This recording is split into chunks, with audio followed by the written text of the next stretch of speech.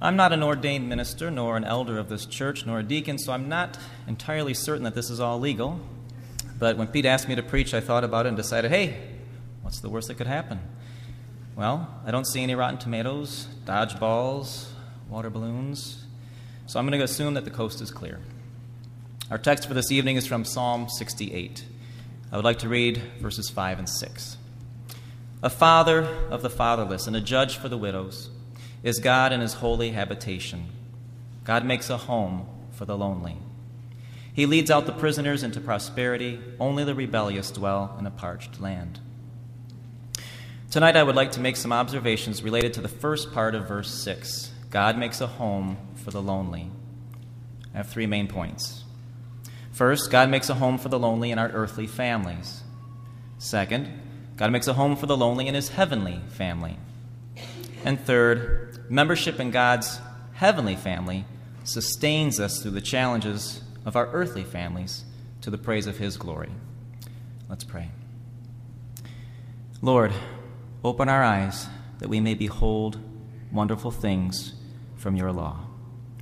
For the families of the church, for the family that is the church, we pray that you would convict, forgive, and turn us from sin where needed. Encourage the discouraged, strengthen the weak. We ask these things in the name of our Lord Jesus Christ. Amen. My Uncle Larry suffered a stroke the Monday before this past Christmas, and he died early in the morning on Christmas Eve day. For reasons none of us family members fully understand, prior to this, he had chosen a life of estrangement from the rest of us for over 15 years. I believe this must have been due, at least in part, to lingering emotional and psychological effects he suffered from the 18-month tour of duty he served in the Vietnam War as a young man. He served heroically and sacrificially, decorated with 2 bronze stars and 2 Purple Hearts. However, I believe the unthinkable circumstances he endured in Vietnam certainly must have left their marks on his soul. I know there were also relationships within our family that were strained and unhealthy. But why we hadn't heard from or seen him in over 15 years, I guess I will never fully understand. His death has left relationships with an ex-wife, children, siblings, and others beyond any hope of reconciliation. Perhaps Uncle Larry, like so many of us, was among those who Thoreau described as living lives of quiet desperation. I do know that my uncle liked rock and roll music, and I especially remember listening to the Beatles at his house as a child. He's a real nowhere man, sitting in his nowhere land, making all his nowhere plans for nobody, doesn't have a point of view, knows not where he's going to.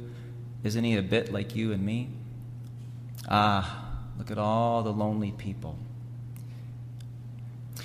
Now, my intent is certainly not to dishonor my uncle's memory.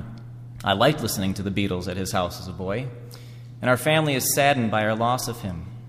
However, I do want to leave this lingering sense of melancholy in our thoughts for a moment, because it describes not only the dynamics of my family, but of many of our families. The Westminster Shorter Catechism asks the question, into what estate did the fall bring mankind? The answer, the fall brought mankind into an estate of sin and misery. Last week, one of my kindergarten students told me, Mr. Holmberg, tomorrow I get to go and see my real mom.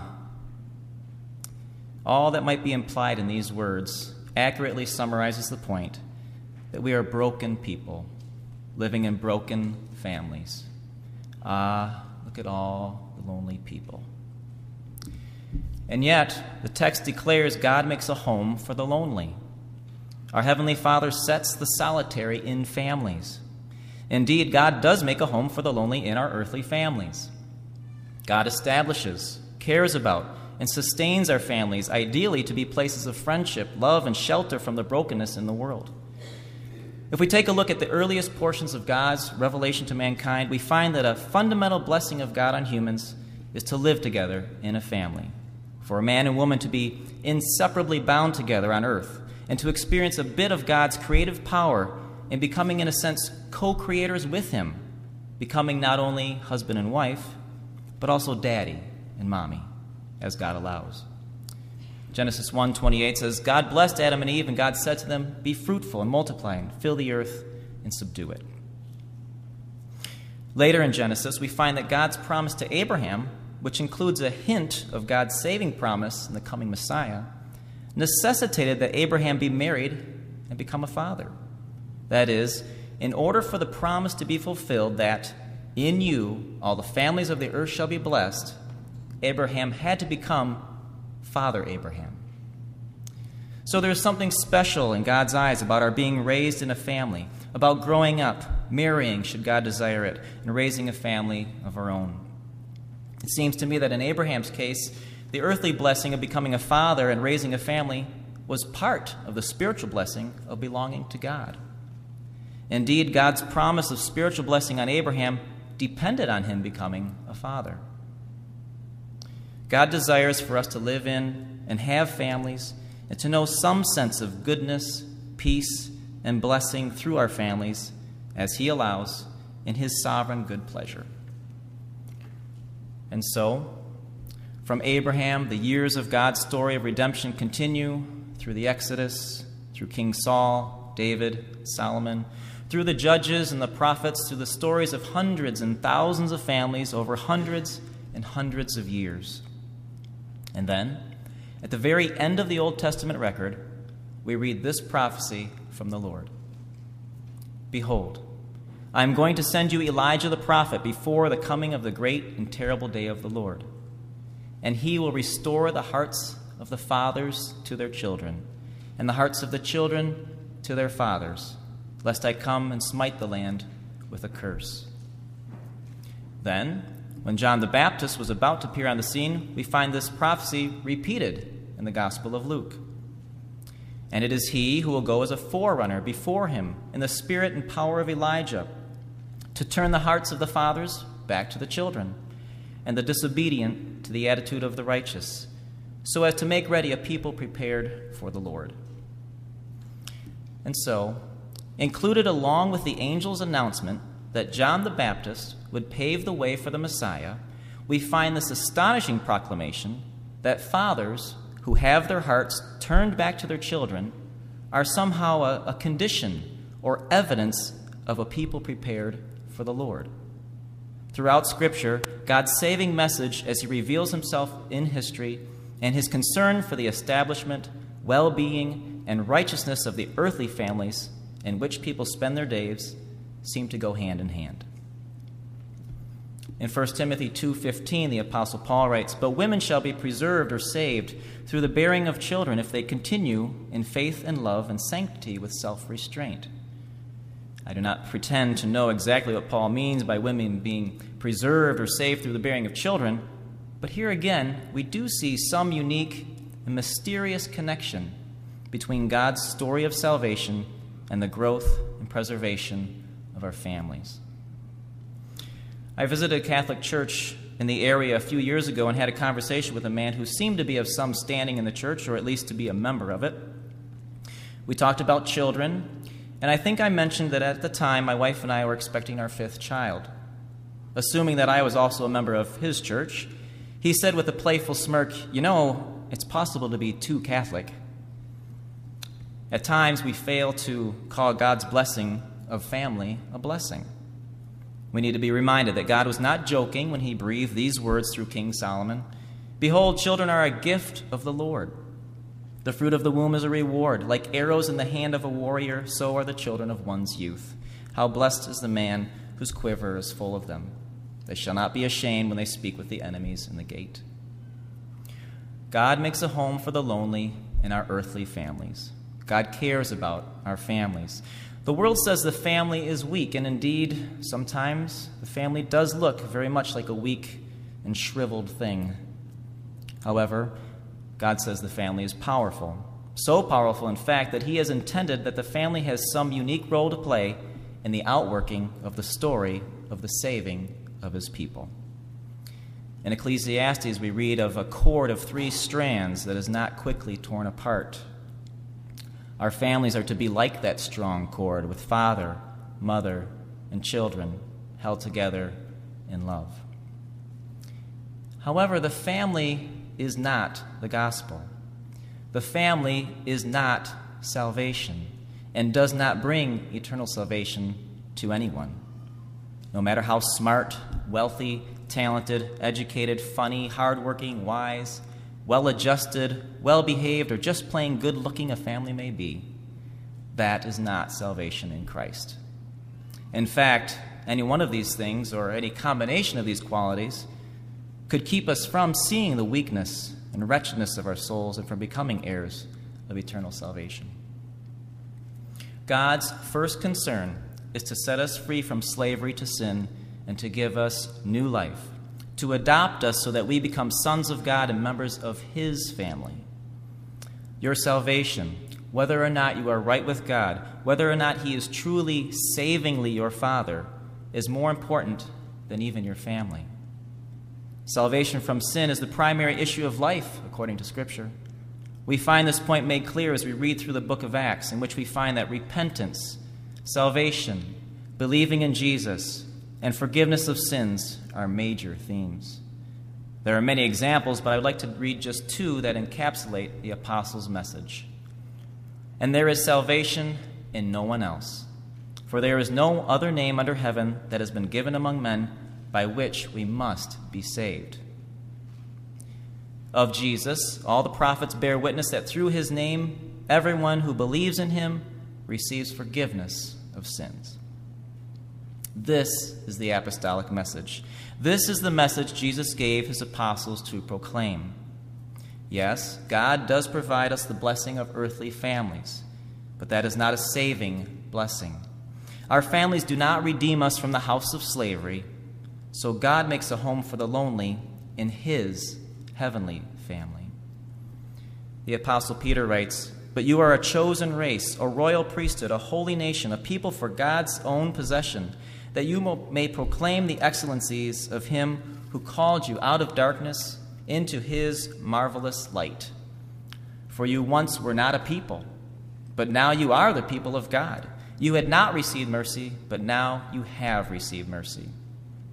Similarly, Paul writes, "Therefore come out from their midst and be separate, says the Lord, and do not touch what is unclean, and I will welcome you, and I will be a father to you, and you shall be sons and daughters to me, says the Lord Almighty."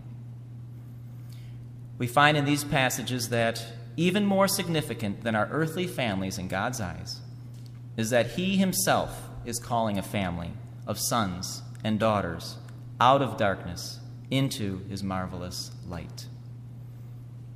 In the Apostles' Creed, Christians say, "I believe in the Holy Catholic Church, the communion of saints."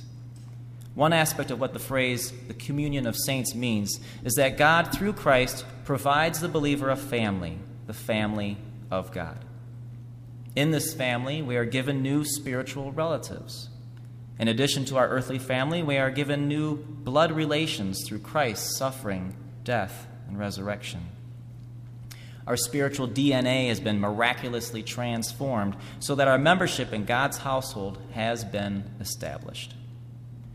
As significant as our earthly families are, God is most concerned that through Jesus Christ, people are brought to seek His kingdom and righteousness. As special as families are, our sin problem is the ultimate issue. As one songwriter says, sin is a cancer, not just a thing you do from time to time, like slipping or tripping or losing your keys. It's in you, mister. Sister, it's in me. In the second psalm, we read that we must do homage to the Son, lest He become angry and we perish in the way. For His wrath may soon be kindled. How blessed are all who take refuge in Him. Amazingly, God has made it possible for us to take refuge in His Son by crushing Him for the sake of our sins and their covering. The prophet Isaiah wrote, "But the Lord was pleased to crush Him, putting Him to grief, if He would render Himself as a guilt offering." The dread mystery of Jesus' agonizing separation from His Father is the means by which we can be identified with God the Father. He is the way we become actually adopted by the Father, who then becomes our Father. The psalmist writes, "Just as a father has compassion on his children, so the Lord has compassion on those who fear him."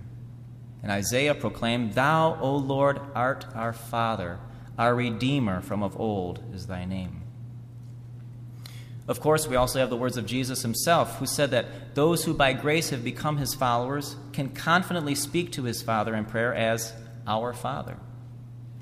In the gospel of Christ, the prostitute becomes a daughter. The thief and liar becomes a son. The slave is set free. The bum, the broke, the loser becomes rich and reigning with Christ. The orphan and the illegitimate are adopted. The confused and abused are made new creations and are given the very mind of Christ. The murderer is acquitted. The same songwriter I mentioned a moment ago and the same song I referred to a moment ago includes this lyric as well. This is what it's like to be loved. This is what it's like to be forgiven. This is what it feels like to be alive, to be living in a way that you don't have to fear being zapped by God because you don't measure up. After all, that's the point. So, someone might ask, if God has provided me with the blessing of an earthly family, and most importantly, has adopted me into his spiritual family, why do I still feel lonely? The short answer to that question is sin.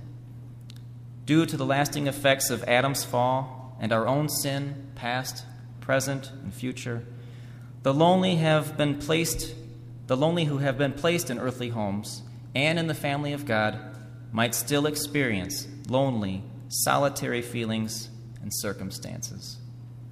Jesus said, "In the world you have tribulation, but take courage, I have overcome the world." This leads to my third point. Membership in God's heavenly family sustains us through the challenges of our earthly families to the praise of his glory.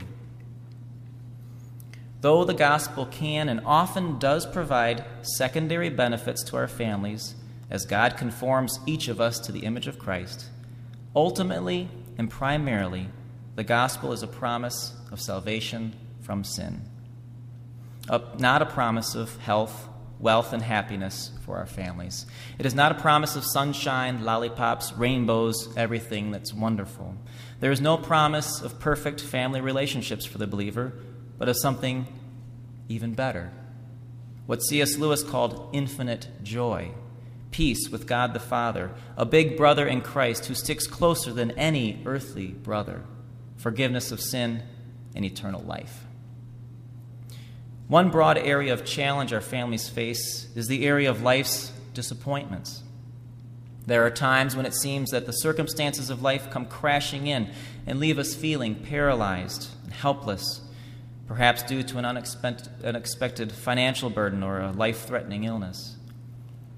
Maybe you've been disappointed or let down by a family member's past, present, or once hidden but now exposed sins. There are problems in our families: divorce, of angry, mean dads, of disobedient and unrepentant children. There's illness, the threat of death. There are family members who lie, who sin against us. There is helplessness, hopelessness. Sadly, we might find in the Lamentations of Jeremiah a metaphor for the emotional and spiritual state of the family in America, for the state of even the families we each love. The tongue of the infant cleaves to the roof of its mouth because of thirst. The little ones ask for bread, but no one breaks it for them. When we face such struggles, it is right for us to grieve. We should mourn. It is okay for us to lament the brokenness we experience. We should mourn, but not despair. For as a member of God's heavenly family, through faith in Jesus Christ, our eternal salvation is secure. We can rest entirely on the life, sacrifice, and love of the Lord Jesus Christ, the perfect Son of God. Regardless of family circumstances, God is still our Father. God is good and faithful through the difficulties in our families, through the fun of dysfunction. As believers, we can draw comfort from the Psalms as they have spoken to the deep needs of people's hearts for hundreds of generations before us. The Lord is near the brokenhearted and saves those who are crushed in spirit. I have been young, and now I am old, yet I have not seen the righteous forsaken or his descendants begging bread. The Lord will command his loving kindness in the daytime, and his song will be with me in the night, a prayer to the God of my life. Blessed be the Lord, who daily bears our burden, the God who is our salvation.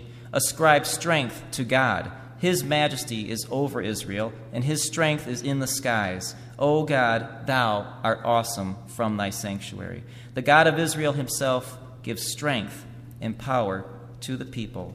Blessed be God. One of my professors in college used to say, life is hard, but God is good.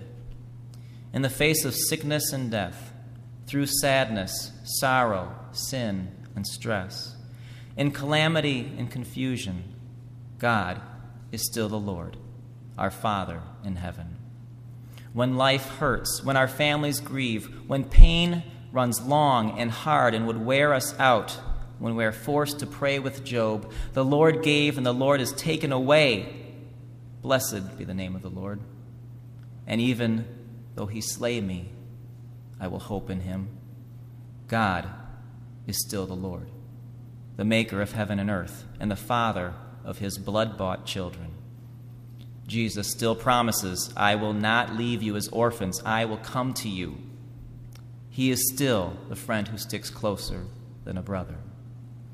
Our Father is yet accomplishing his will in our lives, in our family, in our church. He will be glorified and will understand it better by and by. As we travel through this wilderness, there will be times when we say, I do believe, help my unbelief. But may we be encouraged by the words our Heavenly Father has breathed out for our good. See how great a love the Father has bestowed upon us, that we should be called children of God. And such we are. For this reason, the world does not know us because it did not know him. Beloved, now we are children of God, and it has not appeared as yet what we shall be. We know that when he appears, we shall be like him, because we shall see him just as he is. Then I will go to the altar of God, to God my exceeding joy, and upon the lyre I shall praise thee, O God, my God. Because of Jesus, who has done all things well, and in whom the Father is well pleased, the Holy Spirit, the Comforter, Intercessor, and Helper, who has been given to be with us and to live in us forever, like a town crier in our hearts, our families, and our church, he has pronounced, he is pronouncing, he will pronounce, all is well. Let's pray. Almighty God, our Heavenly Father, who sets the solitary in families, we commend to your continual care the homes in which your people dwell. Put far from them, we ask you, every root of bitterness, the desire for vainglory, and the pride of life. Fill them with faith, virtue, knowledge, temperance, patience, and godliness. Knit together in constant affection those who in holy wedlock have been made one flesh. Turn the heart of the fathers to the children, and the heart of the children to the fathers, and so enkindle fervent charity among us all, that we may be filled more and more with brotherly love through Jesus Christ our Lord. Amen.